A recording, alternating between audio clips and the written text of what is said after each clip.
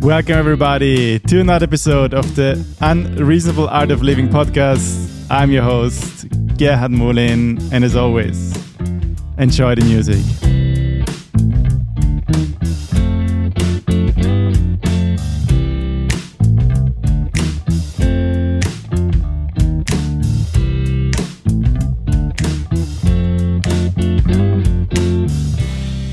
Yeah, welcome back to episode number 16. And I think I should use this button way more often. A round of applause for you. Yes. As always, I hope you're doing fine wherever you are right now. And thank you for listening and deciding to choose to spend your time listening to this podcast episode. I really appreciate it. So thank you so much. What an exciting week, I must say, last week. As always, I received some really beautiful feedback for episode 15. And actually, I would like to start with the recap about episode number 15, The Courage to be Disliked, which talks about Adlerian psychology. And one podcast listener reached out to me and I've said it's a beautiful conversation was like the importance that we can't deny trauma. And I think I need to clarify this. I think Adlerian psychology doesn't deny the real impact one can have based on childhood trauma, severe trauma. And Adlerian psychology just differentiate here to Freud's approach that even though there was trauma in childhood, there's some can be quite severe, we can give new meaning to this trauma. So this trauma doesn't define you for the rest of your life. But yet, and it's very important, it's not something, if you have experienced very severe trauma, abuse in your childhood, it takes a lot of time to heal and really professional work. It's not something you can just do like that. And actually, just that week, I stumbled upon this term. I'm just laughing because I always forget that I'm recording this and doing random things in my face. The video recording.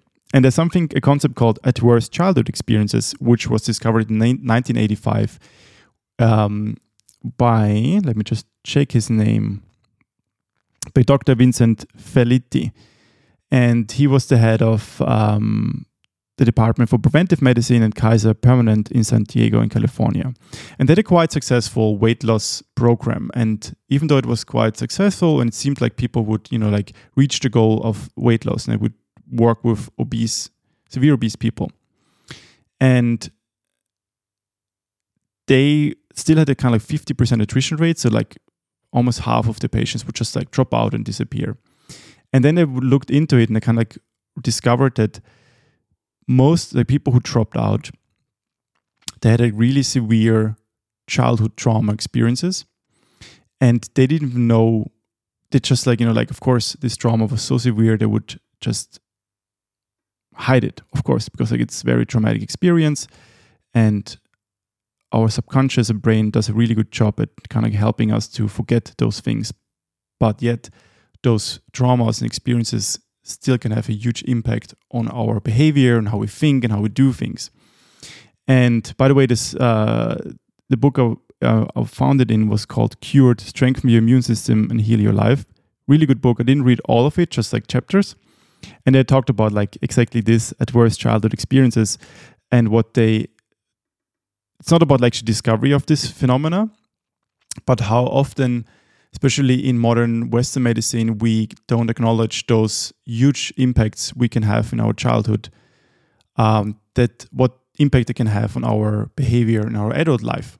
And we're not even aware of it. And it's very hard to actually get into these experiences and kind of reveal them. So yeah, very important to really also highlight those things are real and need to be acknowledged.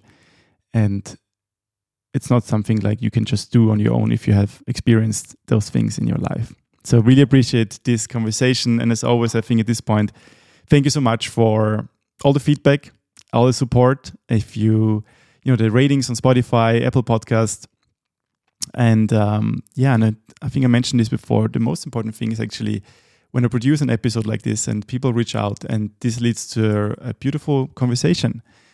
Either because I always learn something from those conversations. So I really appreciate it. So thank you so much. And if you haven't done yet so and you want to support this podcast, give it a 5-star rating on Apple Podcasts or Spotify. Because this helps the algorithm to recommend the podcast also to people beyond kind of like my social media reach. And as of lately, I also have a YouTube channel, The Unreasonable Art of Living. And subscribe, comment there. Even though it's not my primary focus, actually, I just upload the videos because I'm starting to video record them to produce short reel content as well, which I can share. And I found them quite cool. The YouTube channel is just going to be there. And let's see. I think it's funny. And if you want to, you can watch the whole episode with my face. You can see my face and what I do. So thank you so much. And this week has been quite beautiful. So my Lumi score, let me check, is a 4.0. So higher than the previous one, which was a 3.5. And the main reasons was, I think there were really just highs this week. I think I mentioned it a few weeks ago. I announced that we actually start working on a Lumi research paper with my friend Mika at, I hope I pronounced it correct, Ryoka University. Let me Google quickly. In Tokyo. No, I forgot the name. Let me Google quite quickly. You are experiencing again Gerhard not being prepared. He is. Now I found the name. Rikyo University. That's the correct name. He is a professor at the Rikyo University in Tokyo. And last April, I visited him in Tokyo, and we kind of like adapted the Lumi method for a learning journal for his students. And we started to write a research paper about it to introduce the whole method and kind of like lay the foundation for further research into this. So we might, if this gets accepted, the paper, maybe do in the next year, in the next semester, kind of like proper study, how this method can help students to develop awareness and overall improve their self-awareness and well-being and kind of like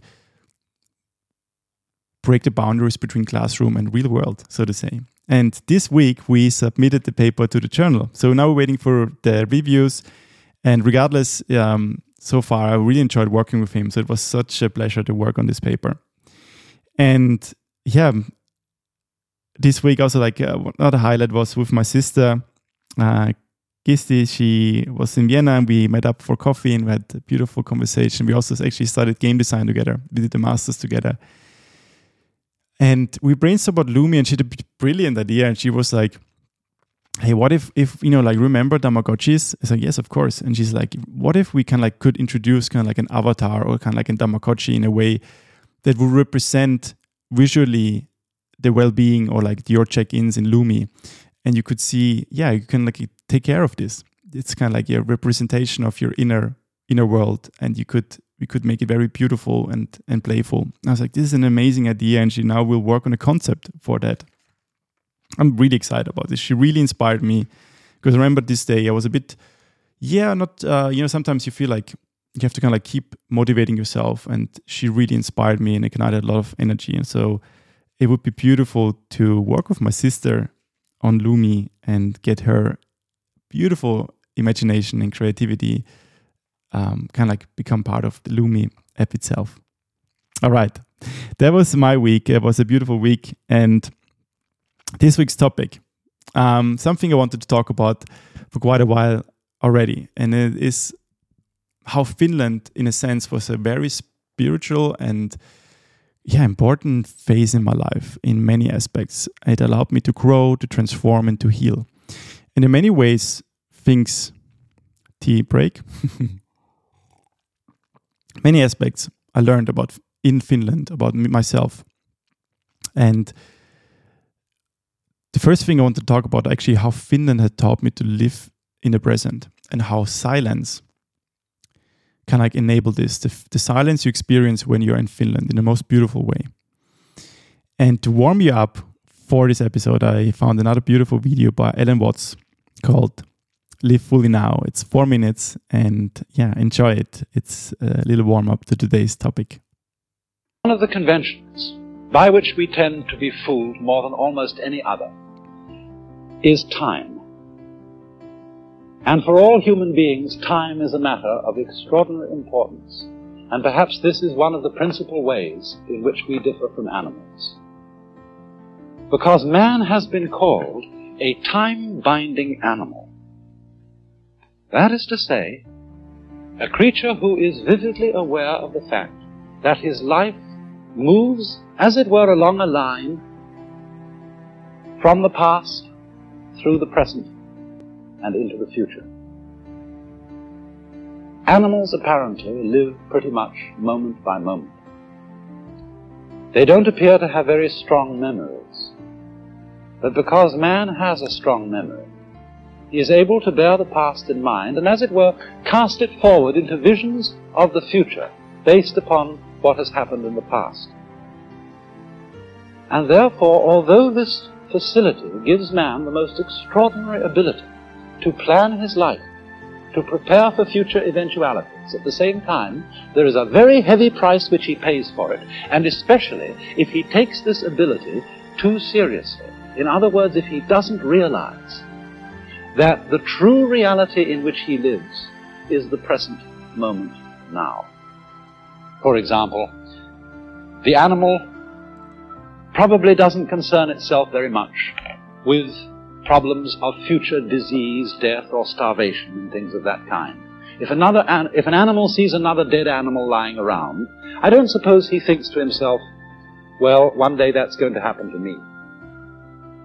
Rather, he just sees a dead animal, sniffs it, sees whether it's good to eat, and wanders away. But for human beings, it's entirely different. Because we actually spend most of our time and a great deal of our emotional energy living in time which is not here, living in an elsewhere which is not concretely real. So much so that although we may be quite comfortable and happy in our present circumstances, if there is not a guarantee, not a promise, of a good time coming tomorrow and tomorrow and tomorrow and tomorrow, we are at once unhappy, even in the midst of pleasure and affluence. And so we develop a kind of chronic anxiety about time. We want to be sure more and more, because of our sensitivity to the feeling of time, we want to be sure more and more that our future is assured. And for this reason, the future becomes of more importance to most human beings than the present. And in this sense, we are hooked, taken in by a maya, because it is of very little use to us to be able to control and plan the future unless we are capable at the same time of living totally in the present. And so, when in civilized societies we spend so much of our time living for the future, we become very much like those celebrated donkeys, you know, that have a carrot fastened on a stick that's tied to the neck, you know, behind here, and it comes over, and there's the carrot dangling in front of them. And they pursue it, but can never reach it. And so in exactly the same way, it's that way with us. My goodness, don't you remember when you went first to school? And you went to kindergarten.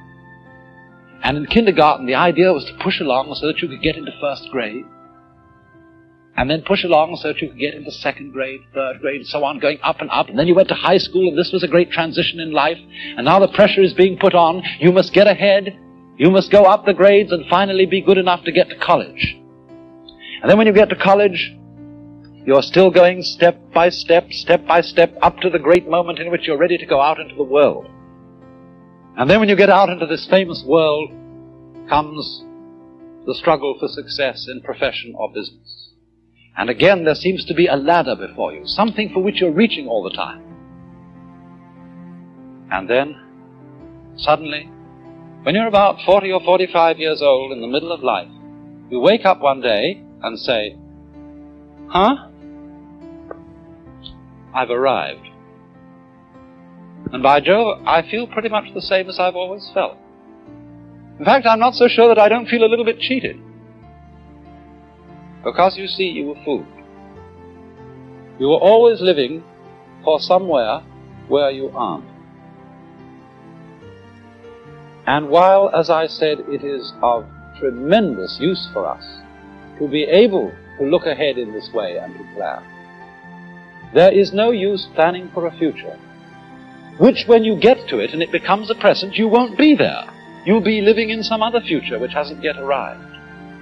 And so in this way, one is never able actually to inherit and enjoy the fruits of one's action.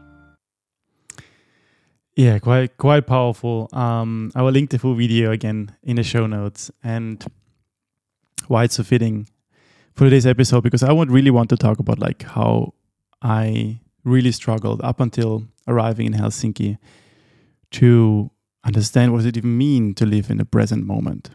What does it really mean? And to feel it. And for those who know me personally, I have might know it. I showed it to the camera now, so it's worth checking out the video. I have a tattoo on my right arm called Past, Future, Now, and where past and future are crossed out and only the now exists, and afterwards it's kind of like a spaceship. And it's funny enough, when I think about it, I have a few tattoos and two with kind of like a meaning, a message. It always felt like I had to somehow, there's a lesson to be learned in life, and my subconscious really wanted me to learn this lesson, and I always felt like I had to do it on my body so I don't forget it. And this means also like, since I kind of like I've been more and more in touch with myself again and really being able to listen to myself, also my need to kind of like feel like, oh, I need to kind of like to do this and that has completely disappeared. So it was almost like, my subconscious, my heart, intuition trying to tell me something. I was like, please write this down so you don't forget.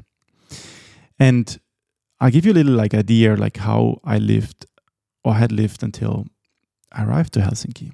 So, when I moved away from Austria at the age of 21, I was that it was a strong inner feeling within me. I had to just get out of here. I had to get out. I don't know why, but there's something out there that I need to explore. There's something out there that really I had to find and help me to see. And more than ever, the big part of this journey, I'm convinced that something out there was Finland. Finland that really helped me to find to myself, to see myself, to learn who I am about myself, more about myself, and to heal. And to be quite honest, up until Finland, I'd lived in Canada, Germany, UK, Spain, Australia. And most choices, except Canada and Spain actually, most choices were more driven by wishful fantasies, how I imagined these countries would be and how they would enable a certain lifestyle and how I would live there. I had dreams about I was like, London, cool city. I need to be in London and study there. Or then move to Australia, it's like Australian lifestyle. And, you have these fantasies in your head, how life would be once you're there, and all your troubles, all your struggles, all your things you think you deal with, gonna be solved once you are there, or that's what you think. So most of those things, I made choices based on wishful thinking. I was more living in the future and future scenarios than actually really being in the present moment and really feeling myself and understanding who I am and where I want to go, and make my decision based on that. So again, making an authentic decision rather than a decision based on a wishful outcome. So how did I end up actually in Finland? So it was just about, before I moved to Finland, I had lived in Melbourne in the year 2015. And I moved there back in the day with my partner to actually start a PhD in game-based learning, because I did a master's degree in game design in London. And then I felt like I need to do a PhD. And it was not enough. It was more important where I do it. I was like, maybe the country Australia and Melbourne, And even though you pay for PhDs there, it's I have to go there.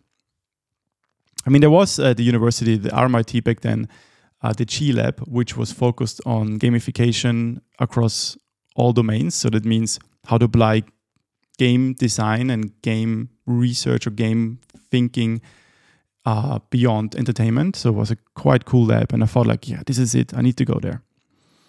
And well, I moved there. I was in Melbourne and things turned out quite differently, very unexpectedly, to be honest. I thought like, I'm going to be in Melbourne, maybe, move there forever. And it was a struggle from the day I arrived there. It was hard to get kind of like funding or grants for my PhD. Actually, back in the day, I think before Kickstarter was a thing, I designed a crowdfunding campaign for my PhD. That was amazing.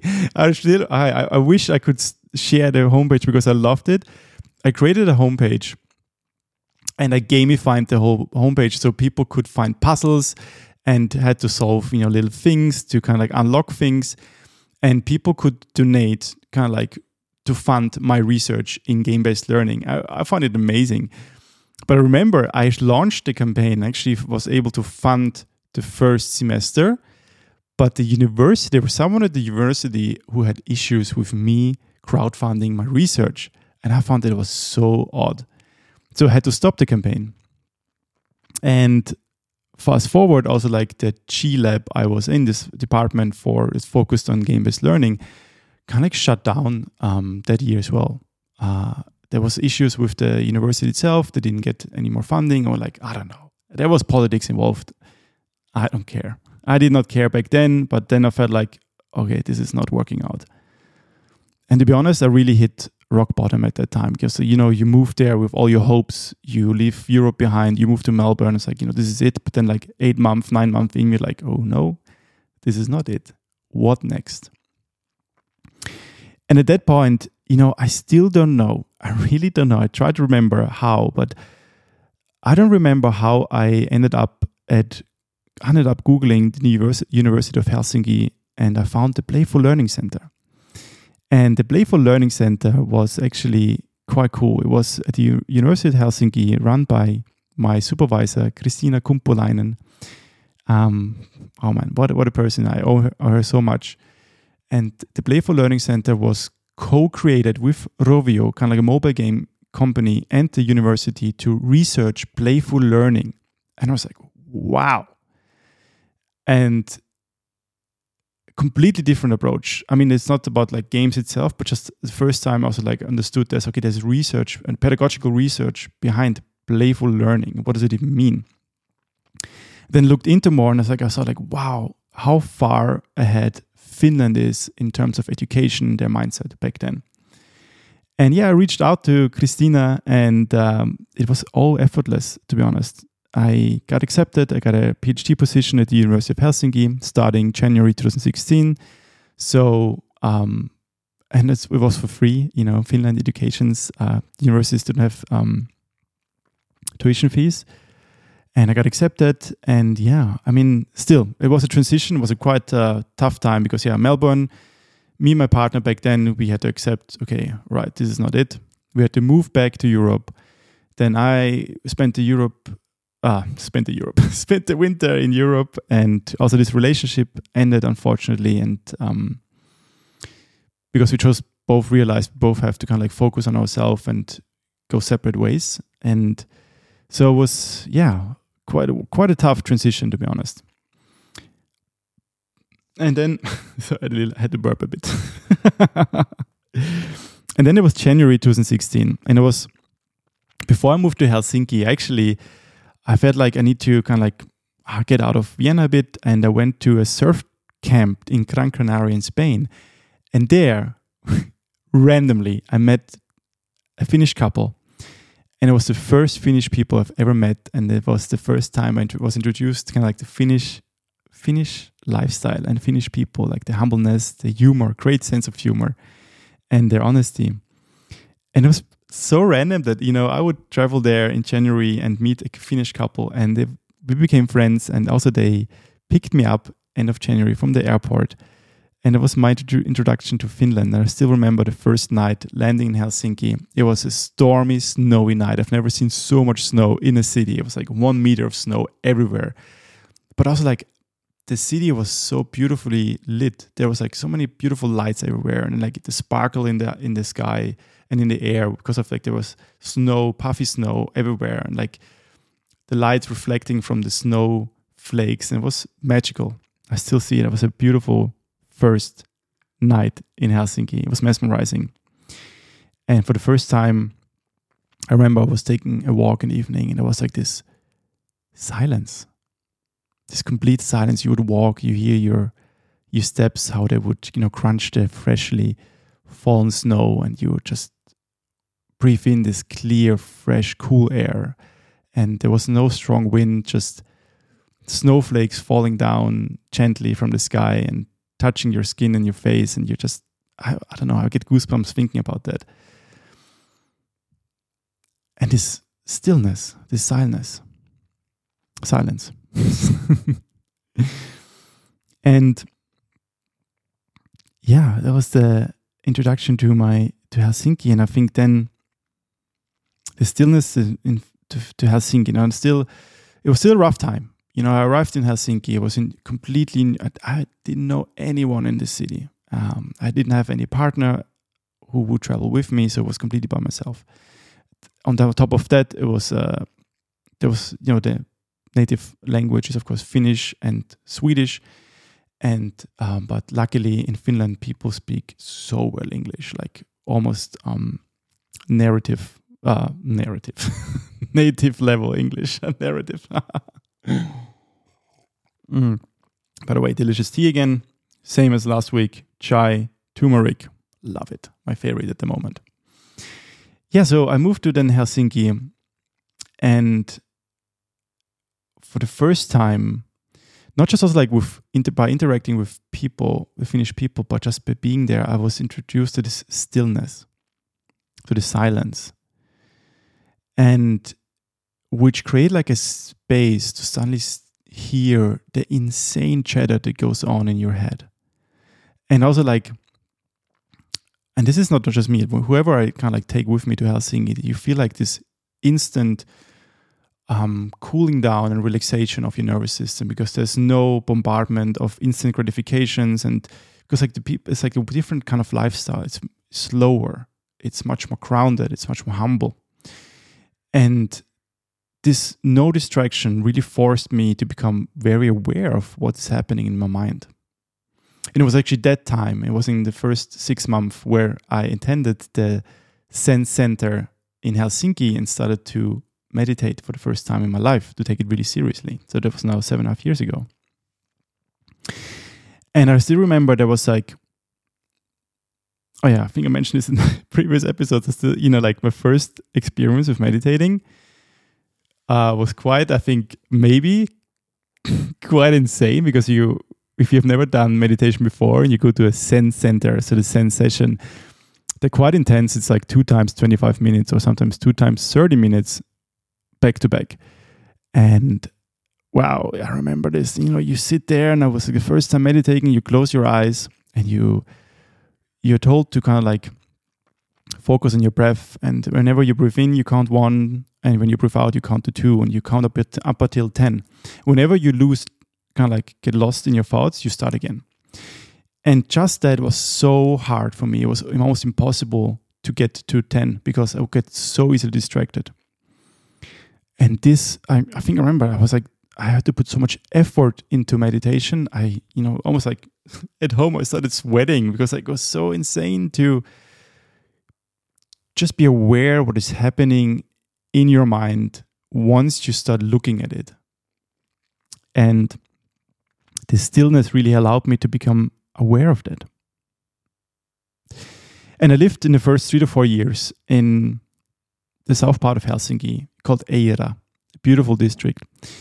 And I remember I think the first year, there was one spot in particular. I always walked in the evenings or on weekends. There was a bench by the water, and in front of this bench there was an art installation, and it was kind of like you would see two people from the back facing the ocean, the horizon.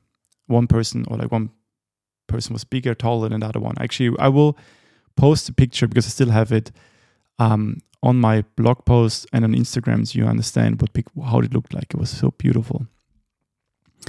And I would sit there on this bench, mostly with a coffee, and just take in this stillness. And there was something about it that really helped me to heal. There was like this, looking at the horizon, looking at the ocean, and seeing this art installation of two people complete in stillness, sitting there and just enjoying the moment. And the art installation was called Onni. And Onni in Finnish means happiness. I'm just getting goosebumps thinking about that moment. And it was for the first time that I thought about happiness consciously. What is happiness? What I thought is happiness, and what caused suffering for me up until that point. It was this always living in the future, in future scenarios, in ideal future places, but forgetting to live in the present moment. To be always somewhere else, but never here. And this became so clear to me. I remember that there were moments I would sit there and cry, but it was healing. It was beautiful. It were tears of joy, tears of healing, and understanding that something along the line wanted me to go to Finland. There was something like, hey, you're not ready yet. Go to Finland. Find yourself. Understand stillness. Understand what it means to live in the present moment. And this was also like the year where tattoo got the tattoo, past, future, now, where past and future is crossed out and only now, in a sense, exists. Because there's always has been and always will. There's no past. There's only a past to actually up until the point we can remember. And even that is actually kind of like skewed, not screwed. Not true, because like we know that our memories are always mixed and there's always narrative telling involved. And there's no future. The future has not yet come. The only thing that really exists is this very moment. And even as I speak, it already has happened. And it was then actually that this transition happened in many aspects. It also happened to transition to realize, my pursuit to pursue a PhD was based on a fantasy. It was based on an ideal image of myself I need this doctor title. I need to be a PhD. And I need to research this first before I can do that. Because my idea was to do a PhD and then like based on my findings, I can start a company. I was like, looking back, and also like actually someone tried to tell me this and I couldn't hear it. It was my supervisor in Melbourne back then. He was actually from Germany. He was a super nice guy. Stefan Kreuter, Professor Stefan Kreuter. He said like, why don't you just start your company right now? Because like you spend so much money on this PhD program and you could spend the money on your company. But I was, ignorant back then. I was like, no, I want to do this PhD. It's important. I need to do this first. And then at the University of Helsinki, and I think it was beautiful to work with Christina Kumpulainen. I was like, with all the people, they were just so humble and so nice. And, I even published a book chapter on the role of the teacher in game-based learning, but I realized I don't enjoy the process of the PhD. I don't enjoy research itself. I want to just do things and go out there and create and be practical. I just see the importance of the science and the theory behind it, but I'm more the guy. It's like I need to sometimes just create something and see what is there. We don't need to wait for sometimes science to back it up. I would like to create something, then see what's the impact on it. And that was my transition to allow me accept like, there's an entrepreneurial spirit in me. And it was also like Finland itself, where entrepreneurship was quite differently lived. And I remember the coincidences were insane. Just as this year I started a PhD at the Playful Learning Center, just that year, in the same half a year, an accelerator was installed at the same university, XEDU, which was aiming to bring research and entrepreneurship together to kind of like focus on ed tech companies, so educational tech companies. And they launched that year, and it was, wow. It's like life just kind of like tried to show me like, go that way. And it was through that, first I just worked with them together as a researcher to kind of like help startups to understand, playful learning, help them with game-based learning, gamification. And suddenly like, oh, maybe there's something was started tickling me. It's like, I want to start a company. I want to start, what am I waiting for? And it was that year, same year, I think November, where I started my very first company, Unserious. And I will talk more about this in the next episode, because there's not a big learning in this whole entrepreneur, in the whole startup journey about myself.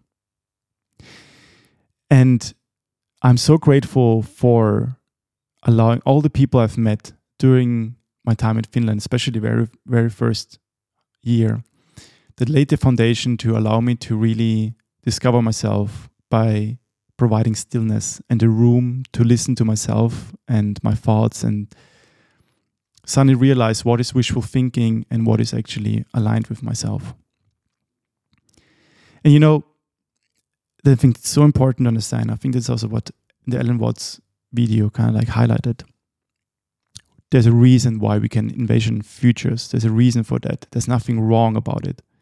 So being able to see possible futures is what makes us humans so great. We can envision things and turn this as fuel to create things in the present moment.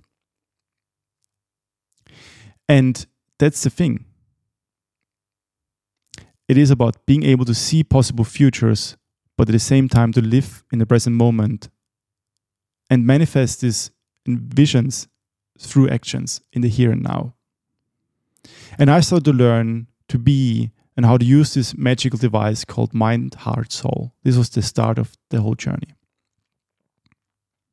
Because it's so important. There's nothing wrong about thinking about the past or the future. But after all, it took enormous energy to develop this magical brain in our head. It's a fantastic device. Yet, for most of us, we have not read the manual. We come to this world without reading the manual, how to use this magical device. And let me think about you. Ask you, when you buy a new device, like an iPhone or a technical device, you would like to learn as fast as possible how to use it. But somehow we humans have missed to kind of like teach how to use our magical device properly that doesn't cause suffering. Because only when we understand how to kind of like see the mind, the heart, and the soul aligned as a team, we can really utilize so much out of it. We can envision futures, but at the same time, don't forget to live in the moment, which is the only moment that exists. And have this link between future and present moment, understand what is actually wishful thinking or a fantasy and what is authentic. What is based on, ignorance, that means fear, anxiety, hopes, desires, lust, and what is based on mindfulness. And what I talk about mindfulness is what is based on awareness, being aware of like what is your true nature and what is it trying to tell you, and kind of like coin this into the present moment and really make use of it. Mm-hmm. It's so funny because we live in a world where we know what's the name of Galaxy 74 and we have this information, but we don't know where we are. Like we as a person, we're here. in this moment. It's fascinating. All we have to just see is like, hey, who is in there? Oh, it's me. We are here. And what can I do with this? So that was the first episode about Finland. And it was for me how stillness in the room that it provided, the space for stillness, allowed me to become aware of my inner world and to suddenly start listening. Oh, wow, what is here actually based on just wishful thinking and what is actually based on my authentic self? And it was a beautiful journey. And I'm so grateful for all the people I've met in Finland, especially the first year. And all of them actually, they're still part of my life. They have become great friends, beautiful friends. So I own Finland so much, and it will always be, my home of choice, so to say. And before I end, there's something I want to read to you. It's from the book Old Path, White Clouds. And there's Buddha teaching about what it means to live in the present moment. And I'm going to read to you now, and let's take some calming background music. All right, let's go. Life can only take place in the present moment. If we lose the present moment, we lose life. This is the better way to live alone. He asks, what is meant by pursuing the past? To pursue the past means to lose yourself in thoughts about what you looked like in the past, what your feelings were then, what rank and position you held, what happiness or suffering you experienced then. Giving rise to such thoughts entangles you in the past. So what is meant by losing yourself in the future? To lose yourself in the future means to lose yourself in thoughts about the future. You imagine, hope, fear, or worry about the future, wondering what you will look like, what your feelings will be, whether you will have happiness or suffering. Giving rise to such thoughts entangles you in the future. So, return to the present moment in order to be in direct contact with life and to see life deeply. If you cannot make direct contact with life, you cannot see deeply. Mindfulness enables you to return to the present moment. But if you're enslaved by desires and anxieties or what is happening in the present, you will lose your mindfulness and you will not be truly present to life. Beautiful. By the way, amazing book as well. Still reading it, so I will do another episode about it very soon. And this is it, episode 16. Stillness is the key. What Finland taught me about living in the present moment. I hope you enjoyed it. And with that, I hope you too can find happiness in the present moment. And I wish you a wonderful day. And until next week.